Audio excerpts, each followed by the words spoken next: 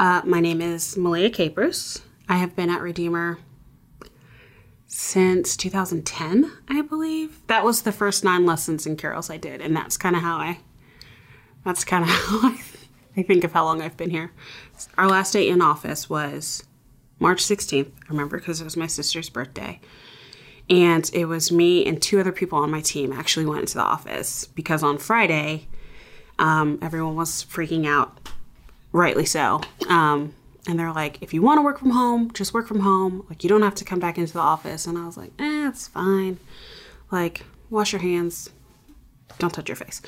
And so I went to the office, and it was me, one of my friends, and one of my other coworkers. And I was like, okay, so this is super weird. Like, people are serious about that. And our HR department, bless them, were just like updates every like half an hour with something new. And by the end of the day, I don't even think we made it to the end of the day. It was like 3:00. They were like, if you need a monitor, grab a monitor. But like, it's time to go home and don't come back. So I have been working from home since March 17th. And it was a madhouse because, you work for a grocery delivery service in the middle of a stay-at-home or shelter-in-place order. Everybody is trying to get toilet paper. There was no toilet paper in the entire month of March anywhere. But it was like we were crazy busy for like all the rest of March, all of April.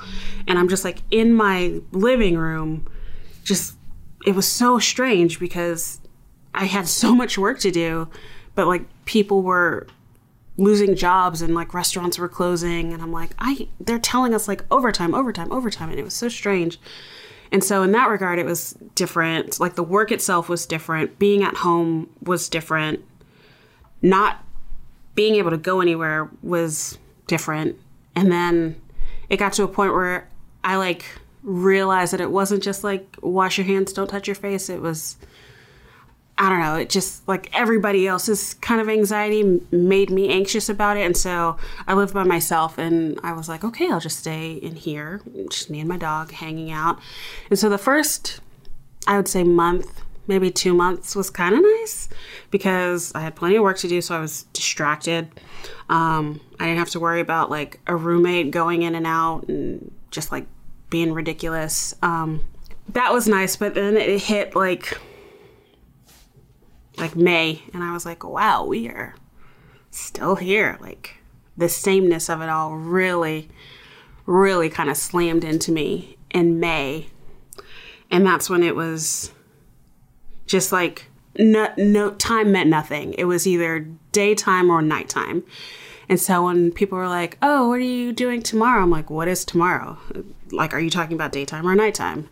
Daytime, I'll be working. Nighttime, I'll probably be watching TV, trying to decompress from the stress of this global pandemic that we're all a part of. And being a person, like I am single, I live by myself, so it is literally just me all the time. Just me and my dog, who refuses to speak. I know that he knows English, and he just won't talk to me. So it's just me and my dog, and like very thankful I have a dog, but also would love to have another person to talk to. It's like there will be whole weeks where it's just like, have I spoken to another person this week? I don't know. I can't recall. So that's been a little hard, but I don't want to shrug that off. That has actually been pretty hard. And I am working through it every day. I miss like physical touch. That's one of my love languages, and it's so hard to be like, hello from afar. Like, please don't come close to me, but know that I want to give you a hug. Like, it's always been a thing. As a single person, I've been single and by myself for a very long time. It's one of the things that I like struggle with the most is loneliness, and like there'll be times even before now where I'm like, I haven't had contact with anyone in 2 weeks, and that's just all the time for me. And now that's just been my life. And so sometimes I'm like, do I exist? Am I really here right now? I am confident in that, but it's still just like so strange to not have just even that simple like connection with someone. So I'm like missing out on community in so many different realms, that's been a super hard part of this whole thing, is that loss of connection at work, with my home group, at church. I remember a couple of years ago, I was eating with Meliah, who is a wonderful human person. And she said, we were designed to be in community. We are not really meant to eat alone. And I mean, this was like 5 years ago, and I still remember that. And I think that the amount of meals that I eat alone, like I can't spend too much time on that thought because it would just crush me. But that's one thing, like the simple act of like sharing a meal with someone is not really something that I can easily do now, which just is so like, it feels unfair. This is one thing that I like have heard myself talk about in home group. This notion that like we should all be fine, just you and the Lord. Like as a single woman, especially in the South, it's like at a certain age, you know, where's that husband? I don't know where he is. But, you know, we tend to want to connect with another person to like find our value, our worth, our, you know, sense of self. And in home group, it's a lot of like, I really wish I had a husband. Like, I'm longing for a husband, which is not a bad thing, of course. But it's also like, if one never comes, will I be okay? Just me and God? And in the grand scheme of life, the answer is yes. But like the day-to-day grind, it's like, I mean, probably. Like, I would say probably 9 times out of 10, it's going to be fine. But that one time when it's like 10 out of 10, yes, I will be fine. And so in this season, God is really showing me that it's just me and him. And sometimes that's super great. The Lord has been so, so, so sweet to me. And I would be remiss not to mention this, like, to keep me uplifted. So when this all started, that was the first thing I was worried about, was my loneliness, because I've struggled with it since college. I'm many years out of college, but like I've always really had a problem with like being alone, and just feeling like that's always going to be my life. So when this first started, I was like, oh crap, like I live by myself. I will literally be alone. And so I told my family, I told my home group, I told my friends, I even told like some of my coworkers. I was like, guys, I'm super concerned about all of this time that I will be by myself and how that will look for me, because it can really like bring me down. I call it a spiral, where like something triggers you and it's just like everything is terrible. And the Lord has been so sweet, because I have not had a single spiral this whole time. And I'm so thankful for everyone who's prayed for me about it, because it could be the slightest thing, like literally the smallest thing.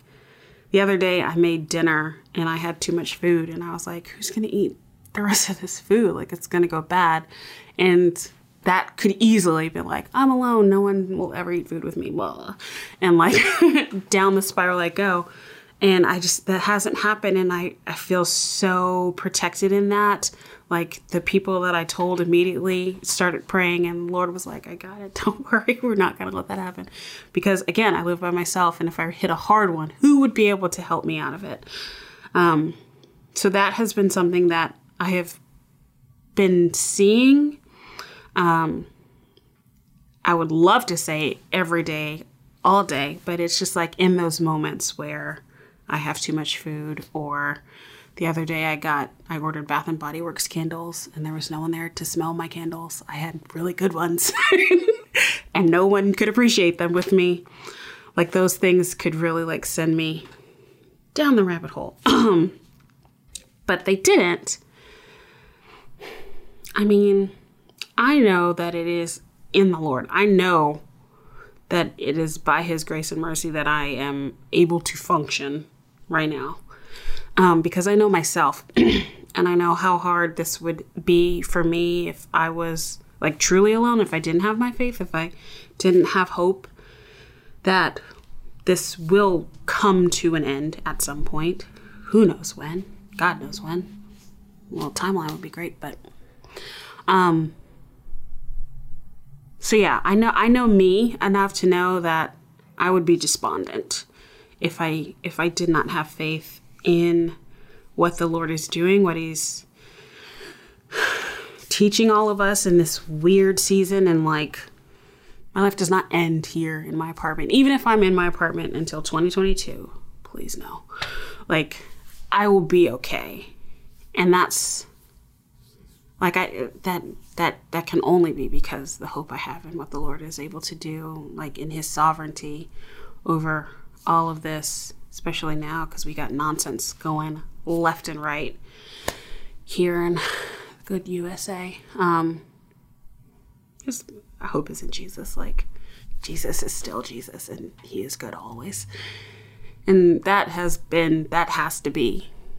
Because if it's situational, goodbye. Like, this is the worst. It's the worst situation that a person could be in. So I am hopeful in at least my ability to like navigate this, but even more so in God's ability to have control over all of this nonsense. But there is a lot of nonsense going on.